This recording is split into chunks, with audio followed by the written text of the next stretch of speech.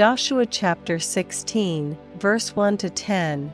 And the lot of the children of Joseph fell from Jordan by Jericho, unto the water of Jericho on the east, to the wilderness that goeth up from Jericho, throughout Mount Bethel, and goeth out from Bethel to Luz, and passeth along unto the borders of Archi to Adaroth, and goeth down westward to the coast of Japhleti, unto the coast of Beth-horon the nether, and to Gezer.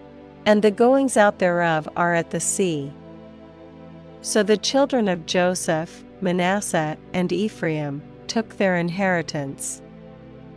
And the border of the children of Ephraim according to their families was thus: even the border of their inheritance on the east side was Adaroth-adar, unto Beth-horon the upper.